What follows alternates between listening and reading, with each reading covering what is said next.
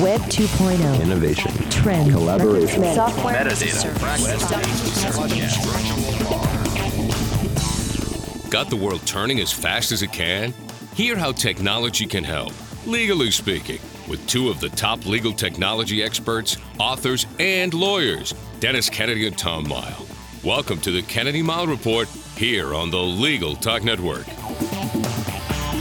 And welcome to episode 202 of the Kennedy Mile Report. I'm Dennis Kennedy in St. Louis. And I'm Tom Mile in Dallas. In our last episode, we went back to the future and discussed document assembly and why lawyers should take a fresh look at it.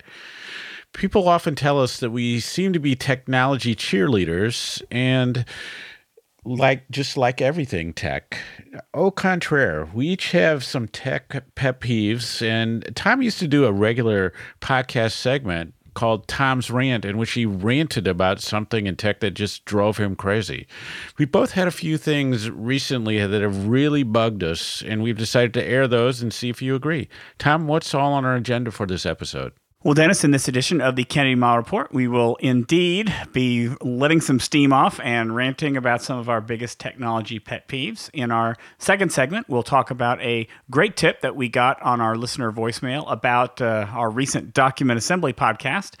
And as usual, we'll finish up with our parting shots, that one tip, website, or observation that you can start to use the second that this podcast is over. But first, technology annoyances. You're right. We used to have a segment, and I want to say that it wasn't really called Tom's Rant. I want to say it was just called The Rant. But it seemed like there was always something getting me going, and I've kind of mellowed out, I think. But maybe it's just that everything has built up, that there are things that get us about technology, about whether it doesn't work or whether the people around us don't use it the way they should or whatever it happens to be. And so I thought this was a great idea for a podcast that we just sort of let some steam off, talk about some of the things that bother us about technology, and then maybe follow that up the next podcast with something a little more enlightening and optimistic. What do you think, Dennis? What's been bugging you lately? Well, first on my list, Google Maps, and especially for walking directions when I'm traveling. You have no idea how much that bothers me. Oh my God. It's just, so I've been to on 3 trips recently, and like the worst part of every trip was my Google Maps experience. And there's even part of me that would say, well, maybe it's my fault. Maybe I'm doing something wrong by just putting in the starting point and the ending point and not being able to figure out what's happening. But I was with other people and we ended up going the wrong direction and having trouble finding where we were. And I was in London recently. I actually wished I would have just had a paper map at some points, but it's just the weirdest thing, because you'll be walking along and there's like 3 or 4 times it said you have arrived at your destination. I would go like, my destination is nowhere around here. And then I would redo it, just put in my current location to the starting point I wanted, and would go like, oh, it's 0.3 miles away. I'm like, I don't even understand what's going on here. This is no help to me. This is as close as I've ever come to just saying, look, just give me a paper map and go forward with it. So I don't know. I mean, a lot of people seem to like Google Maps. It makes me feel like they use it in cars or something, but walking, oh my God, it's just the worst thing. So that's my big one these days. And I don't know that there's a great answer there, but God, I'm just anything I can do to move away from Google Maps, especially while I'm walking. And then the other thing I would say is that it does this weird thing where I just think the big improvement would be if it just tell you right away that you're walking in the wrong direction. That is exactly it. That's it. Because I was going to say that the problem you describe is not the problem that I have. It's when I first start out, the arrow in your direction, it just kind of floats, and it doesn't float in exactly the right direction. And you could start walking, and then you're half a block down or a block down, and all of a sudden you realize, oops, I walked in the wrong way, and everybody has to turn around. And it is, that's the worst part, is that it doesn't have any certainty. It doesn't feel, the car maps is a good solid product, and being able to navigate in a car, that's great. But when you're walking, it just doesn't feel very confident of where you are. It just can't pinpoint you down to the foot where you happen to be. Well, and also the time it's telling you it takes you to get to where you're going always seems like it's moving around. You're like, oh, I'm only 4 minutes away, and then you like walk another couple blocks. You go like, oh, I'm only 7 minutes away, and so it's like I don't get it. But anyway, I actually spent a day in London walking 15 miles total, and most of the time I was Google Maps had me confused most of the way I traveled. So it probably added a couple miles onto my walking that day. So Tom, what do you have?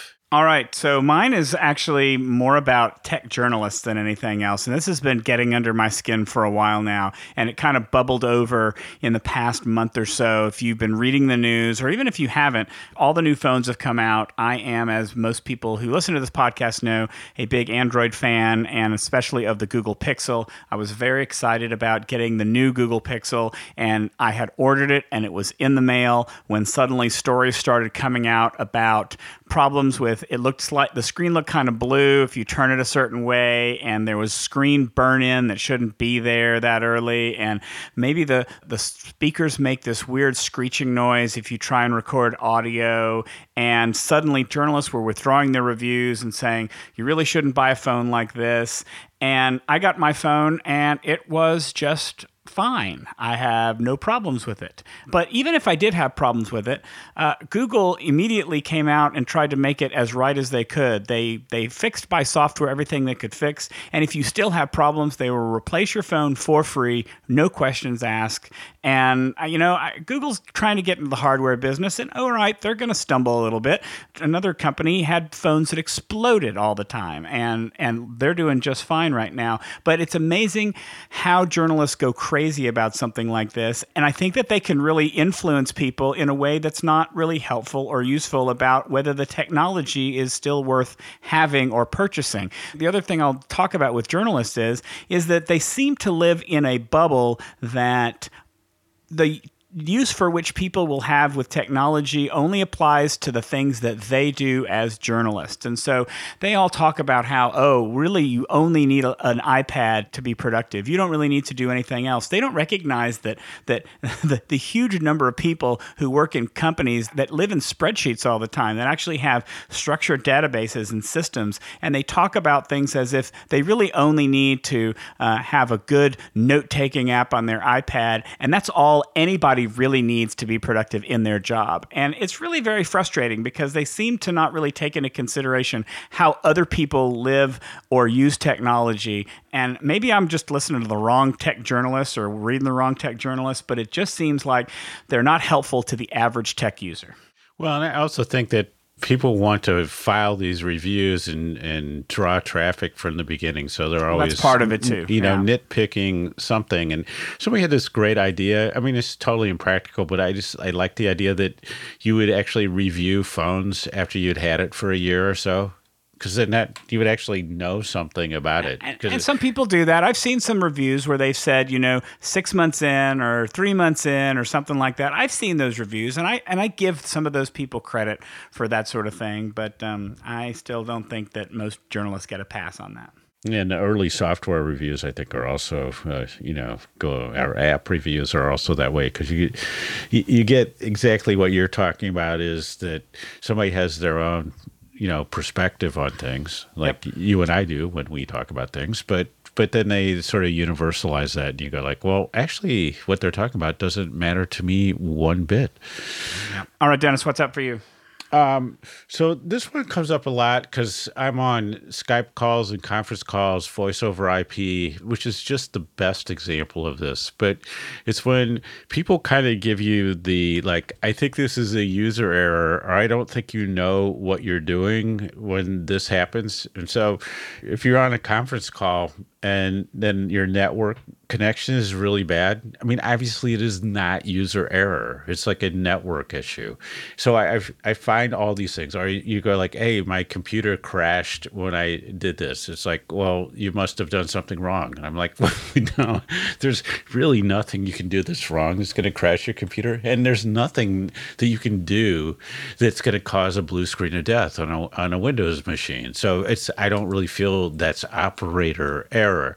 But I think that's kind of this thing where you go, I don't know, you say, to me, every call I'm on, every conference call I'm on, it always seems like somebody has an issue. And I'm not going like, oh my God, this person just does not know how to use Skype because they sound terrible or they're dropping the calls or something. And so I think that I just find that people have a lot, they're really impatient and they have a tendency to say, oh, this is something you're not doing right. So it's a user error, which can be the case in some things, but sometimes you got to step back and go like, hey, look, it's not a user error. There's just a system problem or a network problem, and you need to give people a little bit of a break.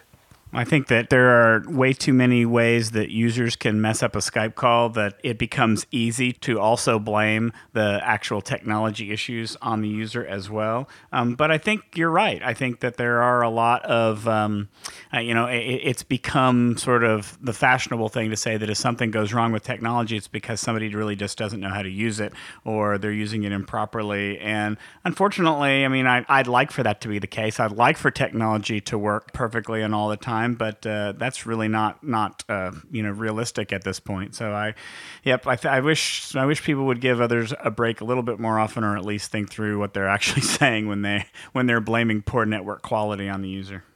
All right. So my next one, actually, you preemptively brought it up in your last rant, and that is the blue screen of death. And I never thought that in 2017 I'd really be talking about it because Microsoft has improved Windows so much, in my opinion, to the fact where I thought the blue screen of death was a thing of the past. And I have been a big fan of the Surface devices that Microsoft has put out. But I'm really starting to believe that they have some hardware issues that need to get fixed because I've never had so many blue screens of death since, I don't know, Windows 95. What was after that? Windows Vista.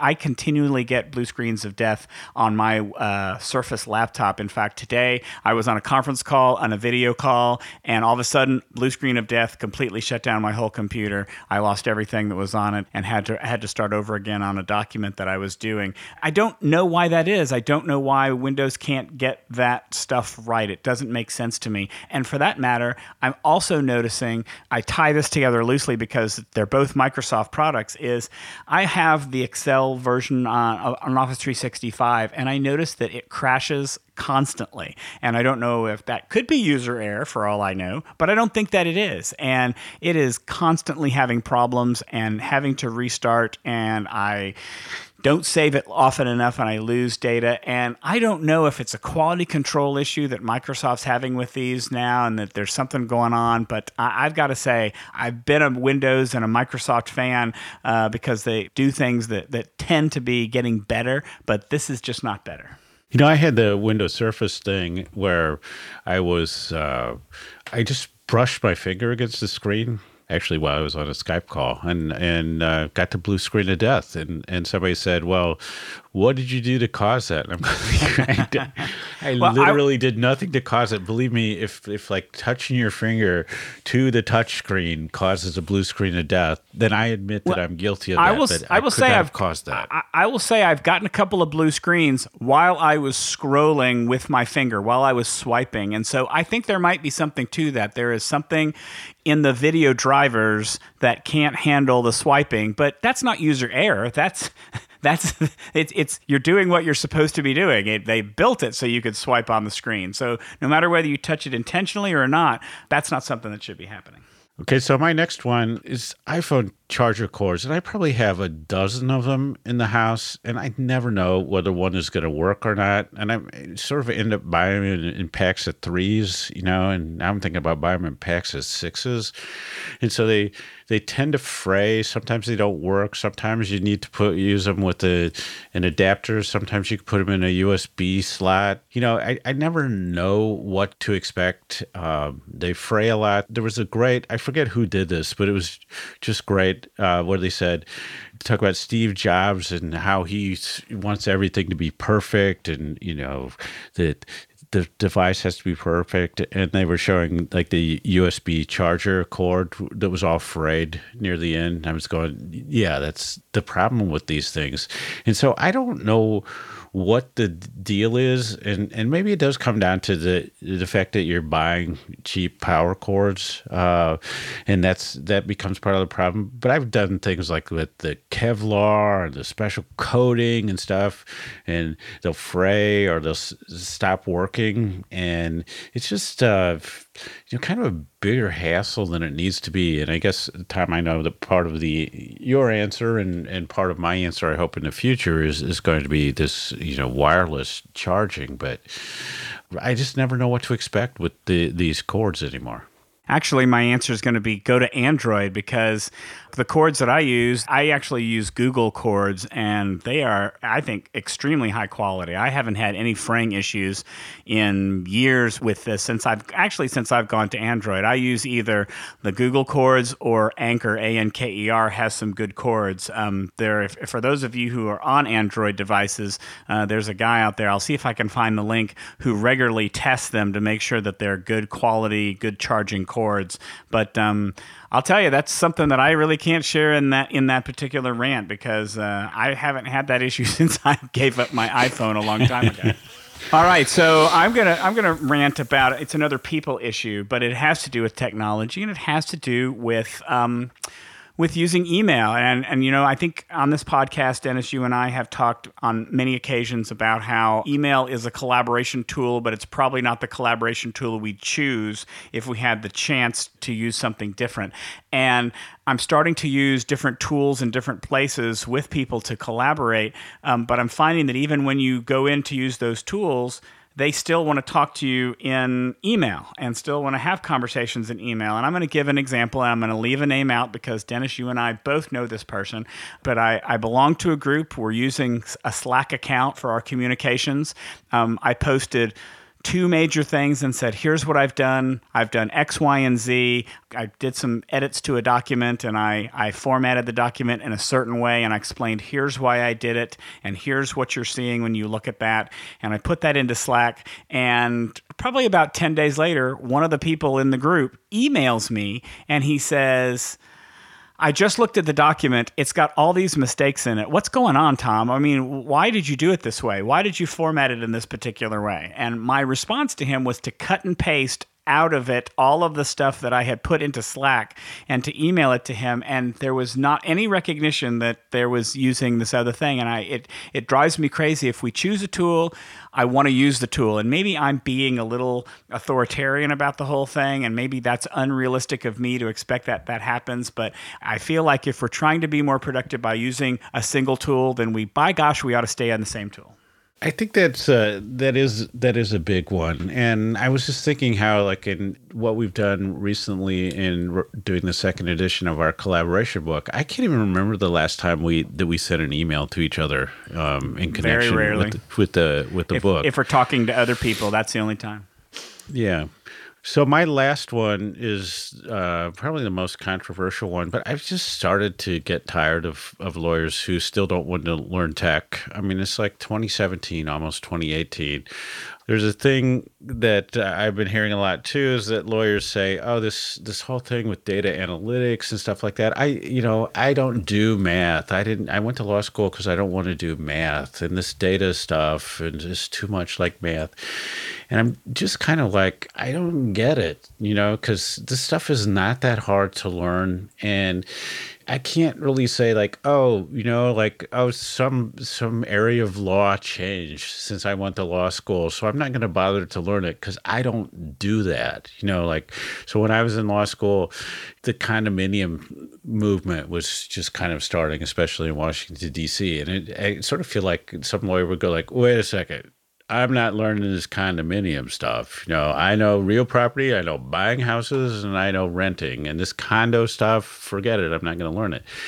And so you would never do that in substantive law. And then we're talking about the tools that you actually use. And so I just don't. It just boggles my mind these days to hear lawyers say, I can't learn that. I don't want to learn that. I'm still, I'm still happiest when we were back before we did this technology. Give me a legal pad and a pen, or the good old U.S. mail. I've heard all that stuff recently, and I just go like, it's sad to me. And I know, Tom, you and I sometimes have this different approach where you're like, no, we need to teach people these things, and I'm like, no, I kind of feel like it's time to leave these people behind. And so, maybe we'll talk about that in a future podcast. But God, lately when I hear people who don't want to learn technology with the stuff that's starting to happen right now in technology and the impact it's going to have, it just blows my mind. Well, so you're ranting about me to a certain extent, because being the liberal arts major that I was, I really don't want to learn about data analytics. It is hard to me. It is something that my mind just doesn't completely wrap around. But what I'm thinking of when you're ranting like this is the Dilbert cartoon that came out, gosh, it's probably been about a week now, November 7th, it came out, where a guy pops around the corner of the office to the pointy-haired boss. He says, "I see you're off the phone. Can I pop in and ask a quick question?" And the boss says, "Yes, but only if it's quick." Oh, it will be quick. Okay, make it quick. And the guy asks the question, "What is blockchain and how will it influence our strategy across all product lines?"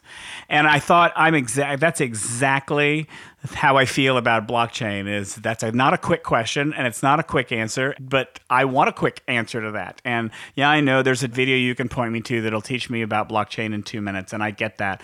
But this is one area where I sort of feel a little bit of sympathy for those who don't want to learn about it. And it's not that I don't, it's that it's hard. I think it is hard to learn. And for someone whose recurring nightmare is waking up on the morning of a final exam for a class I didn't go to all semester, just the thought of having to learn something new it's not really terrifying to me, but it's not the thing that I want to do as I get older. And I guess there's that old dog, new tricks thing. But I do think that there's a point to say, if we plan as lawyers to remain competitive and provide as good a service as we can to our clients, I think it really does pay that we learn as much as we can. So I sort of grudgingly get your rant, and we'll accept it, at least for the time being. And I'll just remind you of the opinion you had with the people who wouldn't learn Slack just a few minutes ago.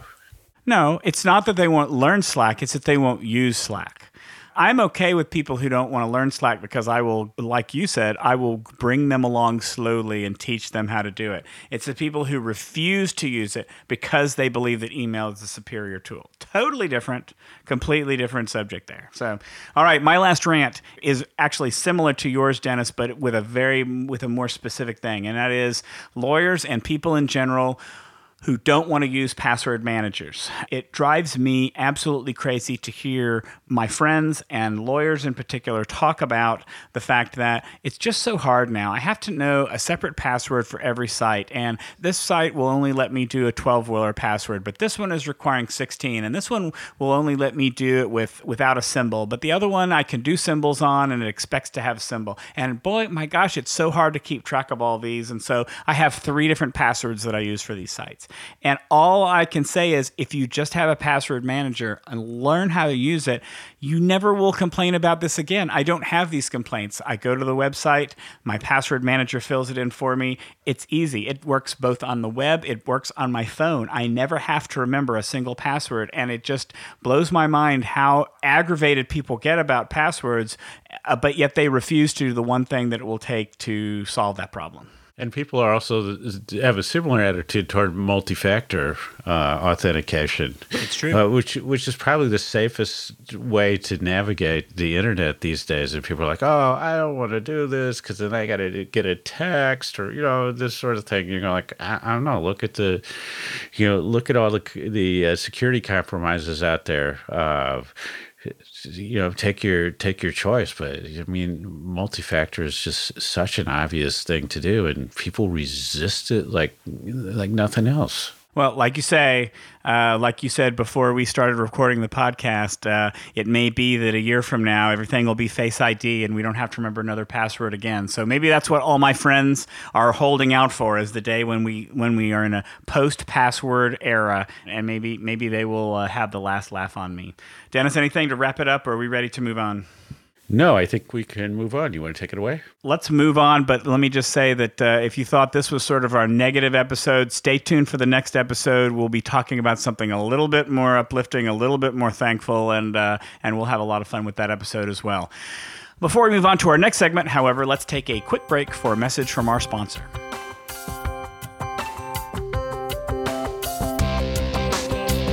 Looking for a process server you can trust? ServeNow.com is a nationwide network of local pre-screened process servers. ServeNow works with the most professional process servers in the industry, connecting your firm with process servers who embrace technology, have experience with high-volume serves, and understand the litigation process and rules of properly effectuating service. Find a pre-screened process server today. Visit www.servenow.com.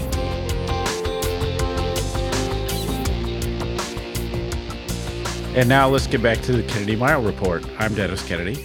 And I'm Tom Mile. We love to make our B segment available to people who have questions. We've got a number, as you remember, for a special voicemail box for you to leave audio questions or make suggestions for topics. That number is 720-441-6820. That's 720-441-6820. We would love to use your question in our B segment in a future episode. We've actually, for this B segment, have a response to our last podcast about document assembly with a great tip. So let's go to the tape for that tip. Hi, my name is Melissa Church. This really isn't a question. It's more of a comment on your recent episode on document assembly. You mentioned hot docs and the high price of developing templates. I think it would behoove many of the users if you would mention the hot docs marketplace, where there are pre-developed templates for that are priced often at a level where a solo and small firm can buy in and get the advantage of the very highly logical coding that goes into developing the templates for Hot Docs Market. As far as document assembly programs go, Hot Docs does seem to have a far more robust logic capabilities, and I think it's important for solo and small firms to know that they can get professionally developed templates at an affordable price at Hot Docs Market. You can reach me at area code 803-327-4600. Thank you. I think it's a really great tip that we actually, I'll say for me, totally forgot about when we were talking about document assembly. Dennis, do you have any experience with that Hot Docs Market? I don't, but I also note that we had somebody associated with Hot Docs Marketplace also leave us a voicemail about it, and I think I just think it's a terrific idea because the thing about document assembly that we talked about is trying to eliminate or reduce friction, and so the fact that you could use templates or approaches that basically do some of the common things that you want to do that are made available to you or that you can tweak a little bit really knocks down the learning curve and can give you something to start with right away so you can start to see some benefits or do some practice with it or see how it might help you. I think if you get when you look at the Hot Docs type of training, I think it can really feel overwhelming. I mean, you see the benefit, but you kind of see how to do it. It can seem like it's more than you want to get into. So I think to have something like this marketplace, really, if people start to use it, will move us forward in document assembly. And so I think it's a great thing, and it was, as you said, Tom, is a great tip that we probably should have covered in the podcast. Yep. And what I really love about this is all the templates are already customized to use with Hot Docs, which is, I think, the benefit of this market. You get templates that fit your own state requirements, and you don't have to do a thing, basically. But the marketplace itself is actually a couple of different things. You can purchase a subscription to a bundle of templates for your state. So, for example, the New Jersey bundle offers you 544 templates for $344 a year, which is, that's 60 cents a year, 60 cents per document that you get. I think that's an amazing price to get a template that you hopefully are going to use multiple times in your practice. You can also actually become a publisher. You can publish and sell your own forms online if you want. Most of the providers now are professional publishers, but I don't know that they prevent anybody from publishing their own templates as long as they meet certain criteria. Now, we just learned today as we're recording that Hot Docs has been purchased by a new company company, so not sure whether that will affect the marketplace going forward. But right now, there's more than 10,000 templates in 27 different bundles. I mean, frankly, there's some states that have over 1,000 templates, which I've got to believe is anything that a lawyer would ever need to have a template for. And I think that's really a no-brainer to use HotDocs and subscribe to these bundles to start making use of this document assembly. Yeah, so I think if you already own HotDocs and haven't quite figured out what to do with it, this is the place. The HotDocs marketplace is the place to go next and I think that will help you get moving forward with your projects. So now it's time for our parting shots. That one tip, website, or observation you can use the second this podcast ends. Tom, take it away. All right, I have a couple of quick parting shots. The first is that we're recording this about a week or two after the iPhone X was released, and for some reason, the notch that appears at the top of the screen, the dark space that you don't actually see where the rest of the screen is lit up, seems to be a point of some controversy. And so what's been interesting to me is that over the past week or so, apps have appeared in the Apple App Store to try and deal with the notch, including one app called Notch Remover, which basically makes the whole top of your screen dark. And this was actually approved by Apple, so you can actually change the aesthetic of the iPhone X, and it's approved by Apple. There's another one called Nacho, which I thought was kind of a funny name, that allows you to create your own wallpaper that takes away the notch. So if you are an iPhone X user and that notch is getting to you, then there is help for you in the App Store. And because I can't seem to let an episode go by without talking about headphones or speakers, here's my regular speaker update. I just actually today in the mail got my pair of the Google Pixel Buds, which have the translator built directly into them and the Google Assistant built into them. They're an interesting pair of headphones. They're a little more expensive than I would like, $159, but you can actually have the Google Translator translate directly into your ears as someone else is talking and speaking a different language. And I think that that's going to be the killer feature for these particular earbuds, that you can travel to a foreign country and have somebody speak into your phone, and in your ears you're going to have stuff translated as if you were at the United Nations or something like that. I'm really intrigued by these and I'm going to be looking forward to using them. The Google Pixel earbuds are available at the Google Store online. So, Tom, in your will, have you named a special executor for speakers and headphones? I don't keep them all. I make bequests of them frequently after I'm done using them. Okay. Well, I have two, also a quick one. So one is a Chrome extension. So it's a library extension, I think is all it's called. And what it does is that when you're looking at books, say on Amazon or any of the other bookstores, lets you do like a quick check to see if it's available at your public library, either as a regular book or as an ebook. And so if you're not sure you want to spend $30 on a book and it's in your library, it's a great way to save money. And so cool thing, just an extension you can put into the Chrome browser.